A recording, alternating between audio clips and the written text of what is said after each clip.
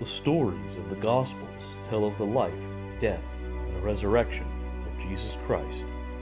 But what comes next? What happened after the resurrection? While the disciples were still talking, Jesus himself stood among them and said to them, "Peace be with you." They were startled and frightened, thinking they saw a ghost. Then he opened their minds so they could understand the Scriptures. Well, good morning and happy Memorial Day weekend to you. And thanks so much for joining us here at STSA Church Online on this holiday weekend where obviously the holiday this year doesn't look like it ever has in the past. But I hope that despite the circumstances, you're still able to get some time relaxing, maybe get outside and run around a little bit, and of course, spend some time with the loved ones. And speaking of those loved ones, I wanted to let you know about a 4-week series that we're going to be kicking off next week called Disconnected. And it's about a topic that is probably more relevant now than it ever has been in the past. We're going to talk about communication. And we're going to talk about how God wired us all uniquely. We're going to talk about our temperaments and the 4 basic temperaments that exist. And we're going to see how that unique wiring affects the way we communicate with others. Our unique wiring affects the words that we need to use in order to be heard by others, and it impacts the words that we need to hear in order to feel loved and respected and heard by others. So I really hope that you would join us next week, and I would also encourage you to invite a friend. If you know someone, a family, or friends who are struggling with relationships and everyone, on top of everyone during this quarantine, and they're just frustrated and at wit's end, invite them to join us next week, and hopefully God will use that to help us communicate more effectively and lovingly in these unique circumstances that we're in. But that's next week. First, this week, we are wrapping up our series called After the Resurrection, where what we're talking about is what Jesus did in those 40 days after he rose from the dead, before he ascended up into heaven. And if you were here on week 1, we kicked off this series by looking at a story that took place on the first Easter Sunday from Luke chapter 24. And it's about a time when Jesus, after he had risen from the dead, he appeared to 2 disciples on the road to Emmaus. And it is the original, candid camera of the New Testament. It's like the first undercover boss, where Jesus is walking with these 2 disciples, and they're walking and they're chatting, and in their mind, Jesus is dead and he's buried, and Jesus is gone, and they're so sad, and Jesus is walking right next to them, and they don't see it. And Jesus wanted to open their eyes and show them that he was alive. So the first thing he did is this. Luke chapter 24, verse 27. It says, "Beginning at Moses and all the prophets, he expounded to them in all the scriptures the things concerning himself." What Jesus did at this point is he gave them what I would say is the greatest Bible study ever given. He talked to them about Moses and the law and the prophets and the kings and the history, and he showed them how everything in the Old Testament was pointing to him, and was pointing to not a Messiah who would reign and free them from the Romans, but a Messiah who would die, who would suffer, who would die, and who would rise again. And he opened their eyes and pointed out to them all the connections between the prophecies and himself.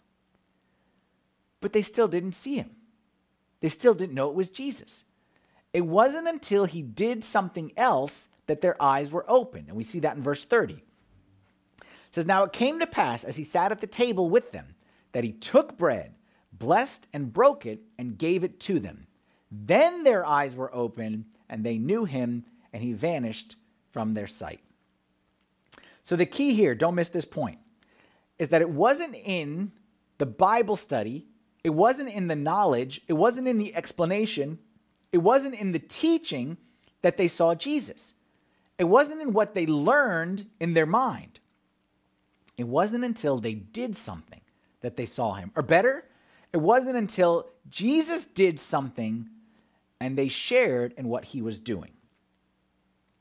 And what we've been saying in this series from the beginning is Jesus' mission on this earth was not to give information, was not to give knowledge, was not to build a family of scholars.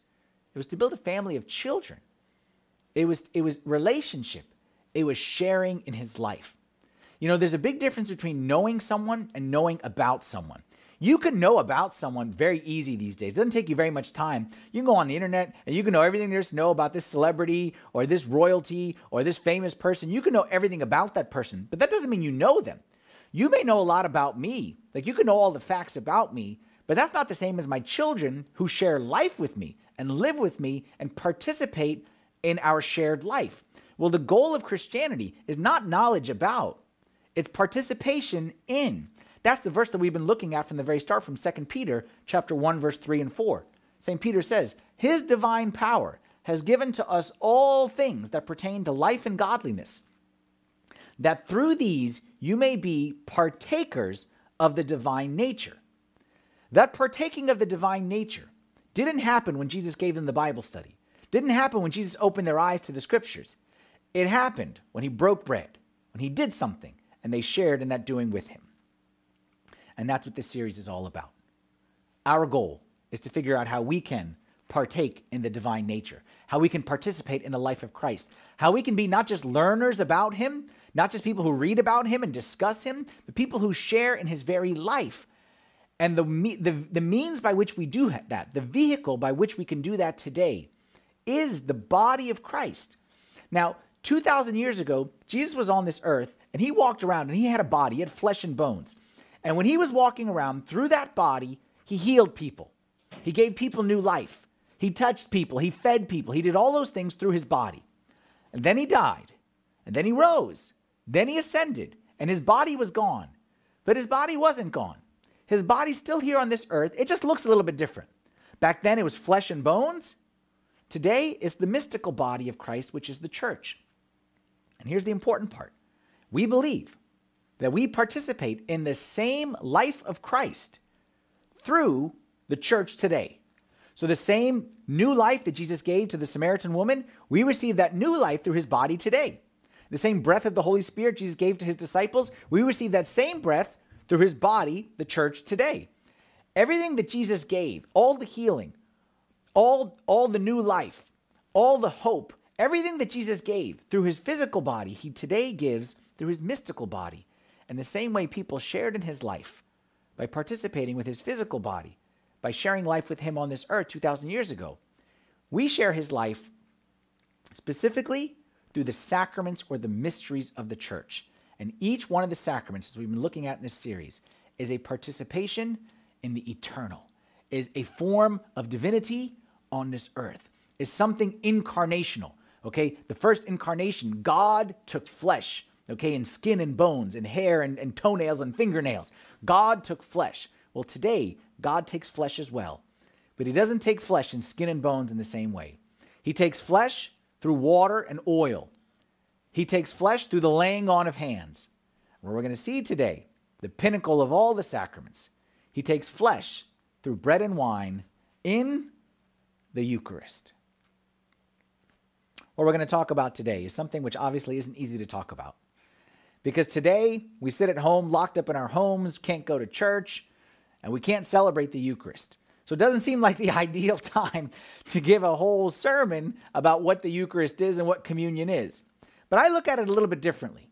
I look at it as, you know what, we are going to go back to the Eucharist one day. We are going to have communion, and maybe in some places, people who are listening to this, okay, your churches have already started reopening. We are going to go back. But the hope is that when we go back, we are more prepared and we have a greater understanding, a deeper understanding of what it is that we are participating in. And my hope is today is to understand, is to discuss together how, I'll give you the key thought right now and then we'll break it down over the course of our time together. The Eucharist, here's our key thought. The Eucharist is the fulfillment of Christ's ministry on earth. The Eucharist is the fulfillment. That's not saying the Eucharist is the only way we can know Christ. Of course, we can know him through prayer, know him through Scripture. We can share in fellowship together. We can serve one another. We can know Christ in many ways. But what I'm saying is the fulfillment, the pinnacle of Christ's ministry, of our experience with him, is in the Eucharist, is in communion. It's what he came for, and it's what I was made for. And we'll talk about that today. Now, before we get into that, there's two parts to the Eucharist, two parts to the communion, and I'm only going to talk about one today. There's unity between me and God, and unity between me and my fellow man, okay? And both are essential components of the Eucharist. We're only going to talk about the me and God piece, not the me and one another piece. Not because it's not important, but just simply because it's not our topic here for today. But it is an important piece of communion, and you cannot have unity with God without unity with one another.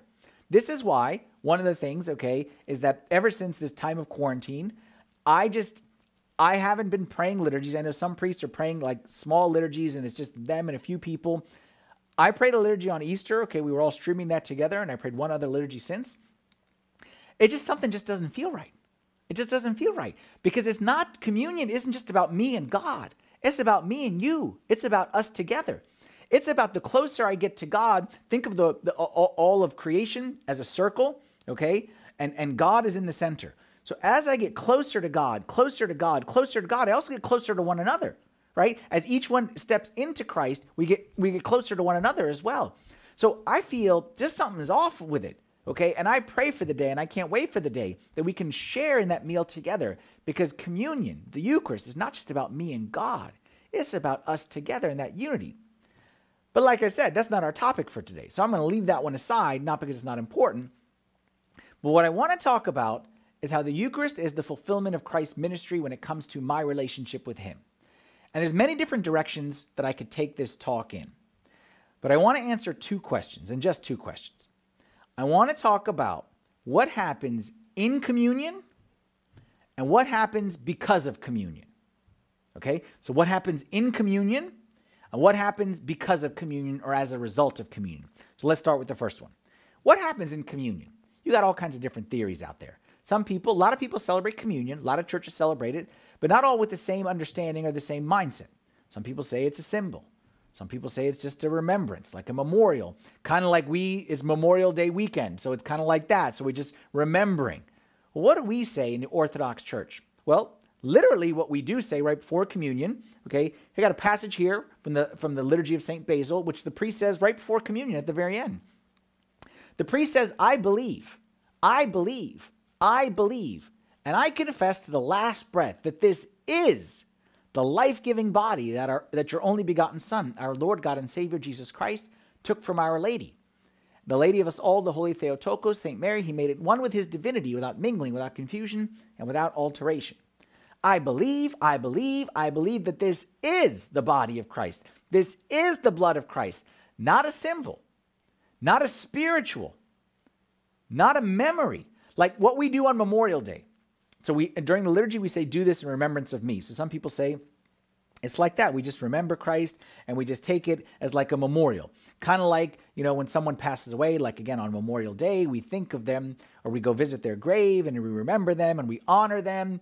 Okay. But we don't for a second think that the person who has passed away that we are remembering, we don't think for a second that they're there with us. Okay. They're with us in spirit or with us in our heart or whatever it may be. But we don't think for a second they're actually there with us. But that's not the Eucharist. No. The Eucharist is the real body of Christ, the real blood of Christ, not a symbol, not a Memorial Day, but in actuality, he is there with us. I'll show you a quote here from one of the church fathers from the 4th century. His name is St. Ambrose. Look what he says.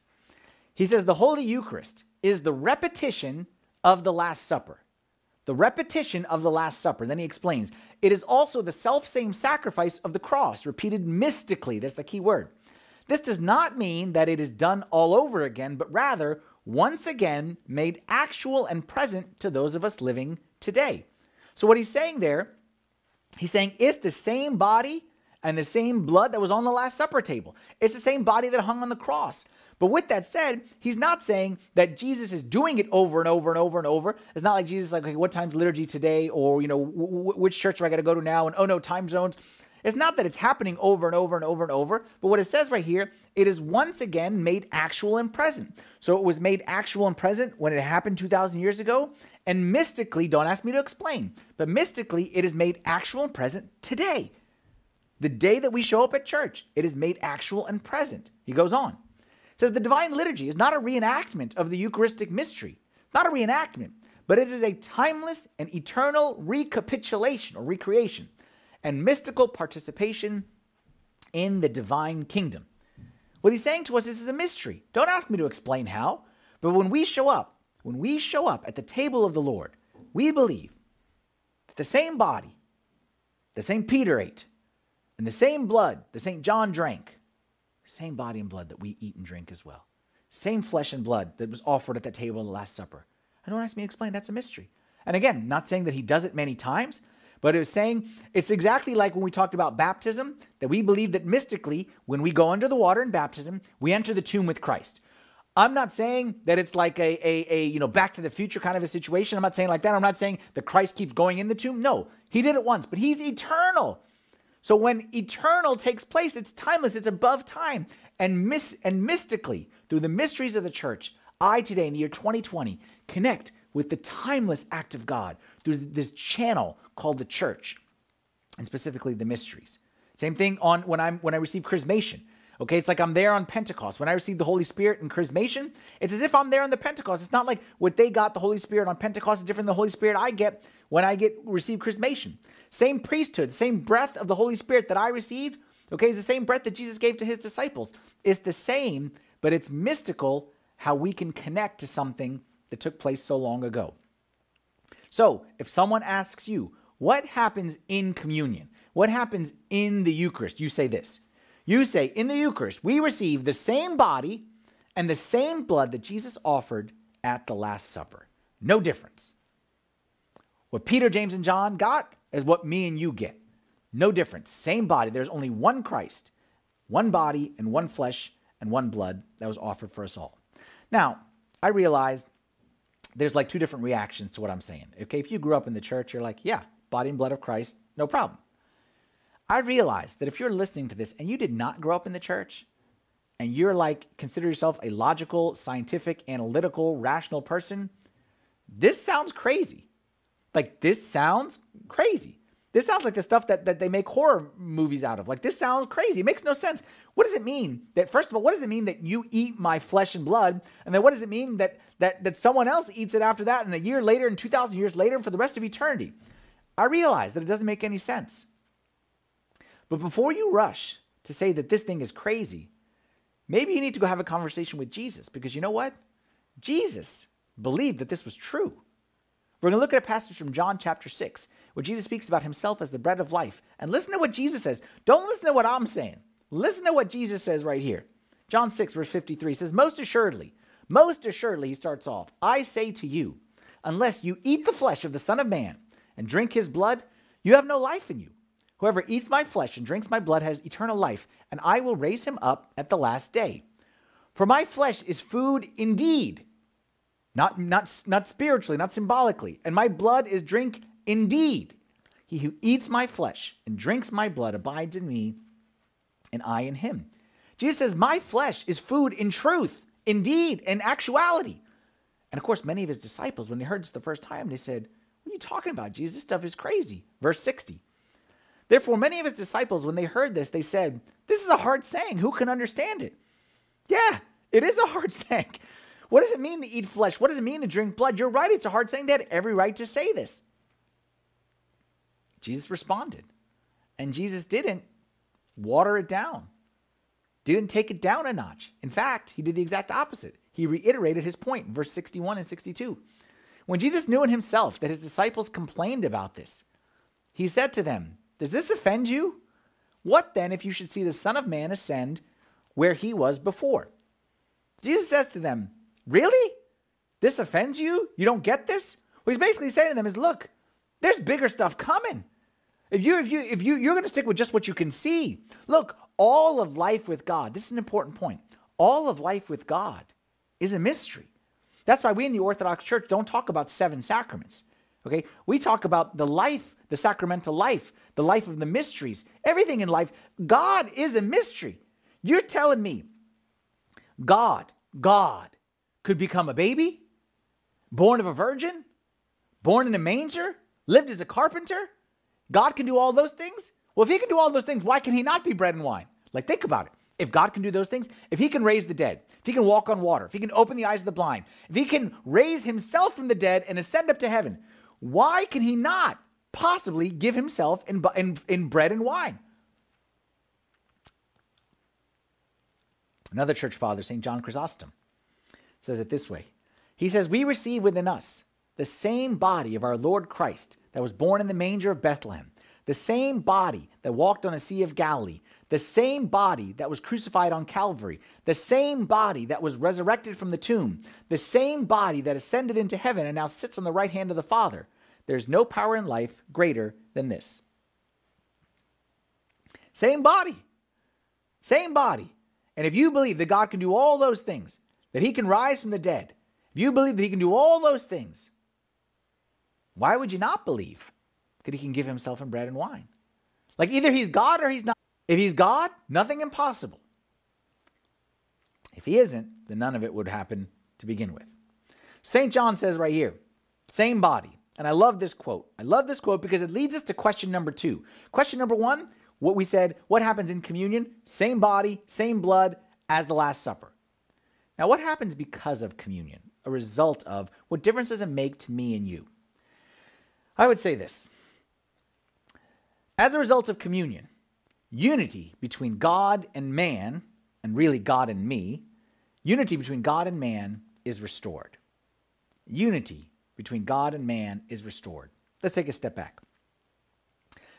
If you were to ask God, the incarnation, why'd you do it?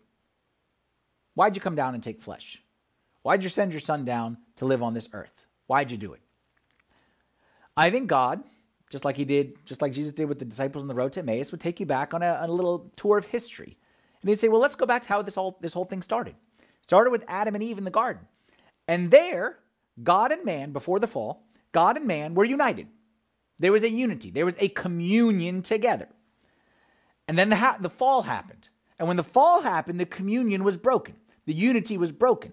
All of a sudden, man was separate. There was isolation. And when there was isolation and a disconnection, there was death. Why? This is an important point. Not because God killed them, but because God is the source of life and they disconnected from him. It's not that life, God said no more for you. It's that they said they disconnected from God, and once they disconnected, then all of a sudden they had no life. Just like these fancy lights that are blinding me in front of my eyes right here. Okay, these lights are shining and they're bright, but if I disconnect them from the wall, I pull the plug, then they're not very powerful.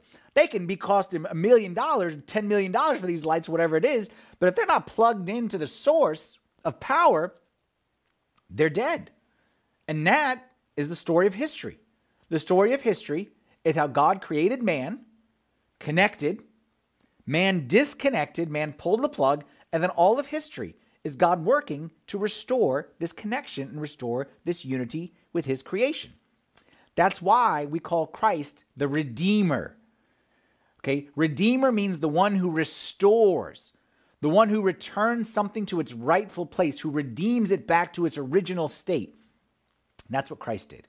He restored mankind to its state of unity with God. The Israelites, when they saw the Messiah coming, or they heard the Messiah was coming, they thought he was going to redeem them in an earthly sense, that he would restore their kingdom and their land and their temple. And they're still waiting for that today. But the truth is that Christ's mission was never just to restore land, never to restore a building. Christ's mission was to restore us in an eternal sense. Okay, that what was lost between man and God, that unity, that connection, and that's exactly what he did. Restored the oneness between God and man.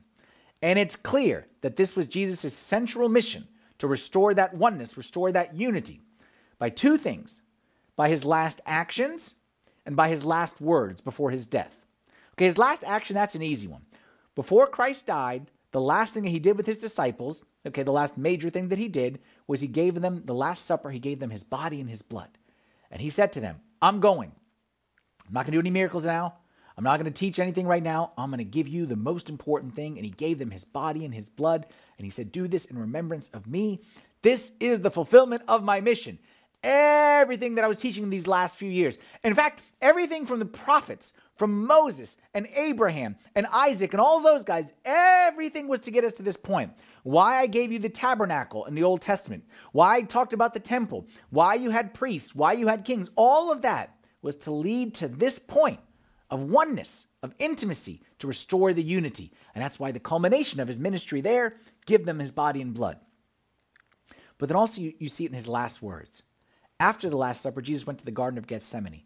And we see recorded in the 17th chapter of the Gospel according to St. John, his final prayer, his final words before he was arrested and was beaten and thrown and thrown on the cross and crucified.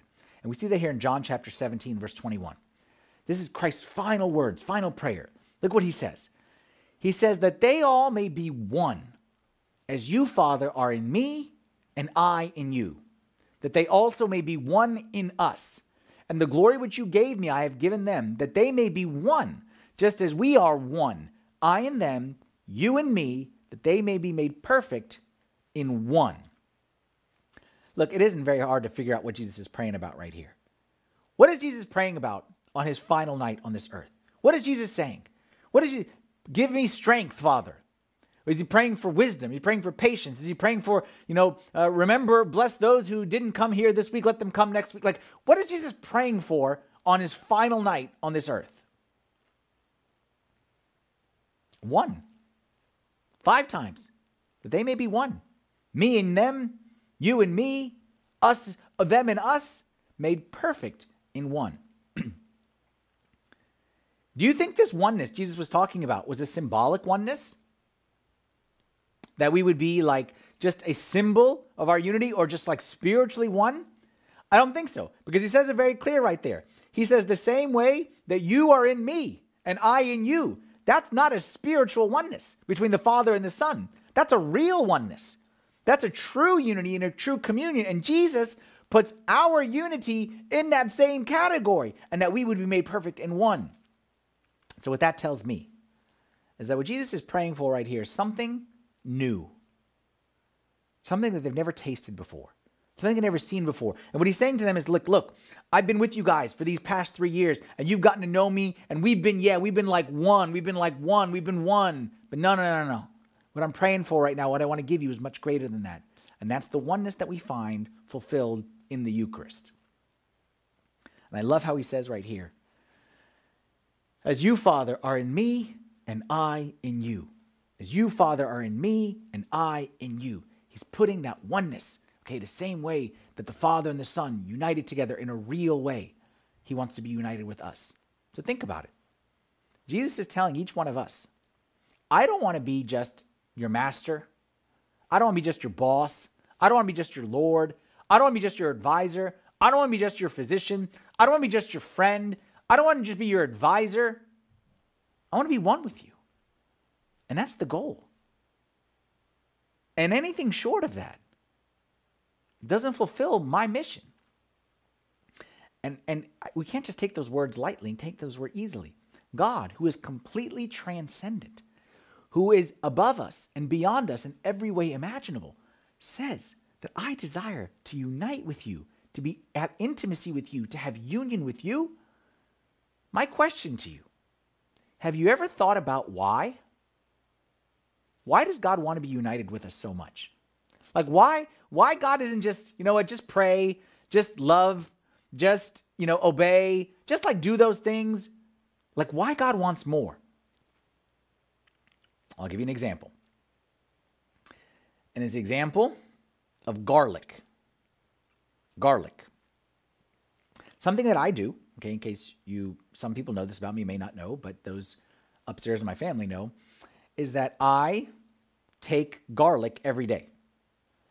Not a garlic pill, not garlic tablets, like garlic. Like I take the thing and I pull one, little thing of garlic off. I slice it, okay, and I swallow it. And it's a practice that I've been doing since I worked as a waiter, okay, when I was like 19, 20 years old. And our store manager, okay, I still remember him, Joe Palermo, good guy, taught me this. Okay, Joe Palermo never missed a day of work. Never missed a day of work. Okay, Joe Palermo worked from the beginning to the end of the day. And I asked him how he never gets sick. And he said that garlic is his trick. So I said, boom, I'm going to do the same thing. And I take a little bit of garlic every single day. Now, the problem, before you run out, okay, and start doing this, okay, I know there's garlic pills that you can take, but I like the real deal. The problem is obvious. The problem is the smell. And if you've ever done this for an extended period of time, like you could do 1 day of garlic or 2 days of garlic, but after about a week of garlic, man, you start to smell like garlic, okay? Your breath starts to smell like garlic. When you burp, it smells like garlic. It's the grossest one of all. I can smell the garlic when I sweat. Like when I'm working out, okay, if I've been doing the garlic thing repeatedly, you can smell the garlic coming out your sweat, and man, it feels like a good sweat. So because of that, I want to be sensitive to the people that I'm seeing. So year round, I don't do this year round. Okay, what I usually do is, every couple days, every now and then I do some garlic. But now, because of the virus that's going on, I want to boost my immunity, okay, and make sure that I'm in good physical shape. I have resurrected the garlic habit. And that's not the only reason I resurrected it. Because I'm not seeing people on a regular basis. Basically, hey, you know what? If the sweat smells, I'm not going to the gym. It's just my poor family that has to deal with it. So you know what? Let it be their problem, right? So the way garlic works, okay, I'm getting back to my point right here. The way garlic works, it's a small little, seed or vegetable, or I don't know what garlic is. It's a small little thing. It goes inside my body, and all of a sudden, that small little thing impacts everything around me. Okay, and when I'm doing the garlic thing regularly, okay, you can smell me coming a mile away. Yep, there he comes. Like, you can smell it, okay? So the small little thing goes inside me, and it impacts everything else around me. It overpowers the rest of me. What does that have to do with communion in the Eucharist?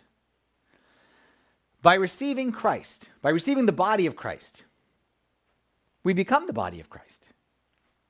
By receiving the body of Christ, we become the body of Christ.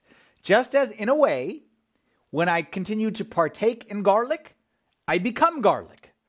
When I continue to put it inside me, it expands past me. The same is true in a slightly different way with the body of Christ. It transforms us from the inside out. There's a very nice book out there. It's called Partakers of the Divine Nature by a writer. I'm going to try my best to pronounce his name, but forgive me if I get it wrong here. Christophoros Stavropoulos. Okay, it's obviously a Greek name.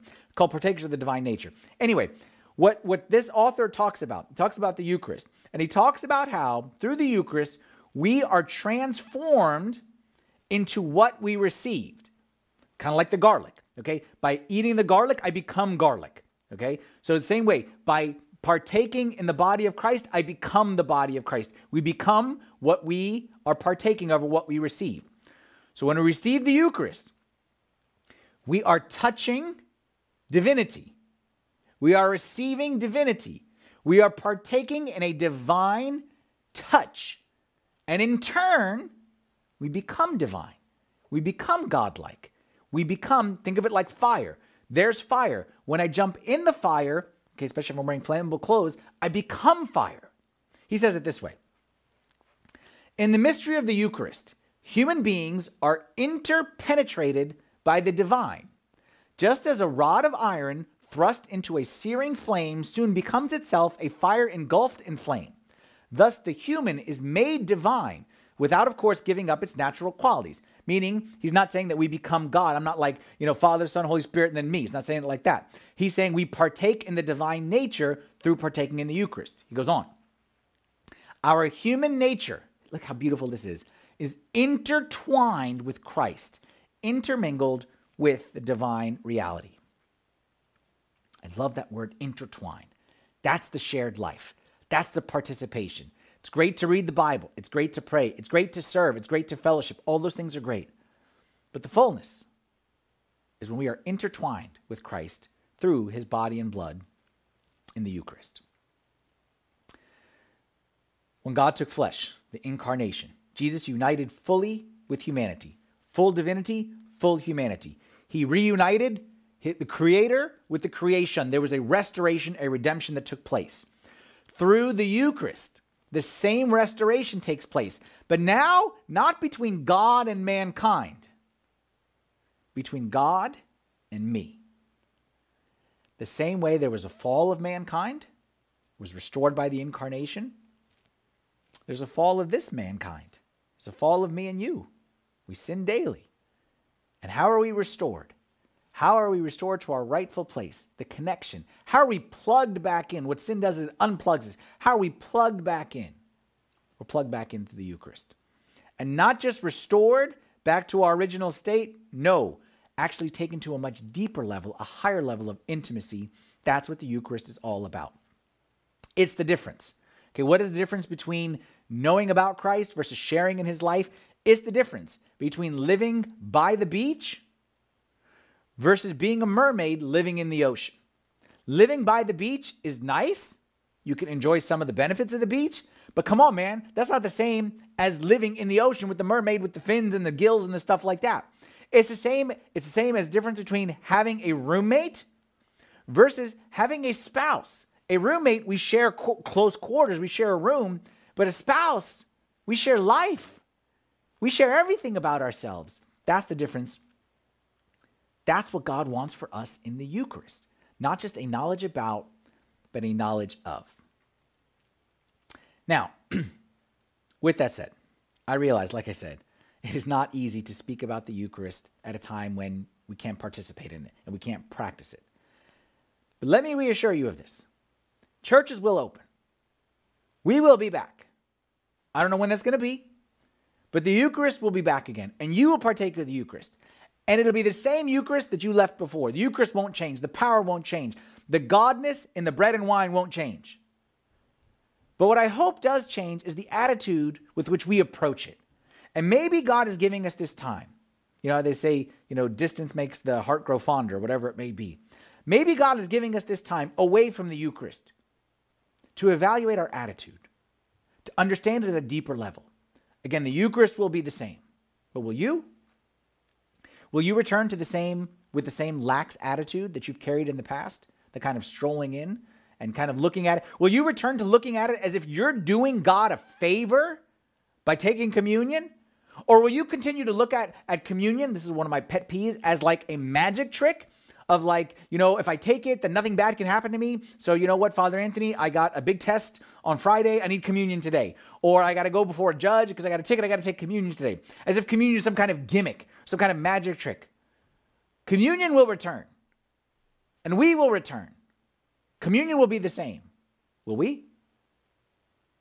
Or will we return with a greater understanding of the truth and seeing that communion, no matter how much I speak, can't do justice.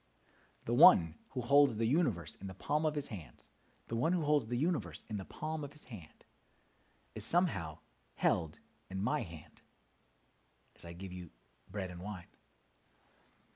The one who sits above the circle of the earth and its inhabitants are like grasshoppers, that one sits inside me through bread and through wine. He sits in a chalice. He sits on a plate, and he's willing to dwell inside me. Me, piddly little me. Me who can't do anything right in my spiritual life. Me who's got pride, who's got impurity, who's got greed. Me who can't stay 5 minutes in prayer without being distracted. Can't stay 5 minutes in prayer without being distracted. And the King of the universe is willing to make his home inside me. What's greater than that? Finish up by saying this. Communion, or the Eucharist. Communion is what he came for, and it's what I was made for. Communion is what he came for, and it's what I was made for. Communion is where everything that's broken gets fixed. It's where everything that was wrong gets righted. It's when I get put back to where I belong, when I'm plugged back in to the creator of the universe. So, in the same way that in the Garden of Eden, something was broken, it was restored by God takes flesh, incarnation, dwelling in human form. In the same way that inside me and you, when something gets broken, and something's always broken in there, it gets restored, it gets redeemed. How? Through the Eucharist, through Christ's incarnation, through Christ taking flesh, becoming incarnate, but this time not in flesh and bones, but in bread and wine. And it's through that bread and through that wine that we connect to the Almighty God. And it's my hope and my prayer that, like I said, that when we return, we will not return the same way that we left. We return with a greater appreciation and understanding of the mystery of God dwelling in us. Let's bow our heads and say a prayer. In the name of the Father, and the Son, and the Holy Spirit, one God, amen. Heavenly Father, we thank you, Lord, for the gift of incarnation and the gift of the Eucharist and everything that you've given to us, Lord, in your church. We will never understand what it means, Lord, to be part of your mystical body and receive you inside of us. But I pray, Lord, that you'd help us all to never take for granted what you've given to us in the church, to appreciate the mysteries, and to put greater emphasis on our understanding of them and our participation in you through them. We pray all this in the name of your Son, Jesus Christ, with the intercessions and the prayers of all your saints. Hear us as we pray thankfully. Our Father, who art in heaven, hallowed be thy name. Thy kingdom come, thy will be done on earth as it is in heaven. Give us this day our daily bread, and forgive us our trespasses, as we forgive those who trespass against us. And lead us not into temptation, but deliver us from the evil one. In Christ Jesus our Lord, for thine is the kingdom, the power, and the glory forever. Amen. Thanks so much for joining us again today. Happy Memorial Day weekend to everyone. I'll leave some questions up here on the screen that you can keep the conversation going. I hope to see you back next week as we kick off the new series, Disconnected. Happy Memorial Day weekend, everyone.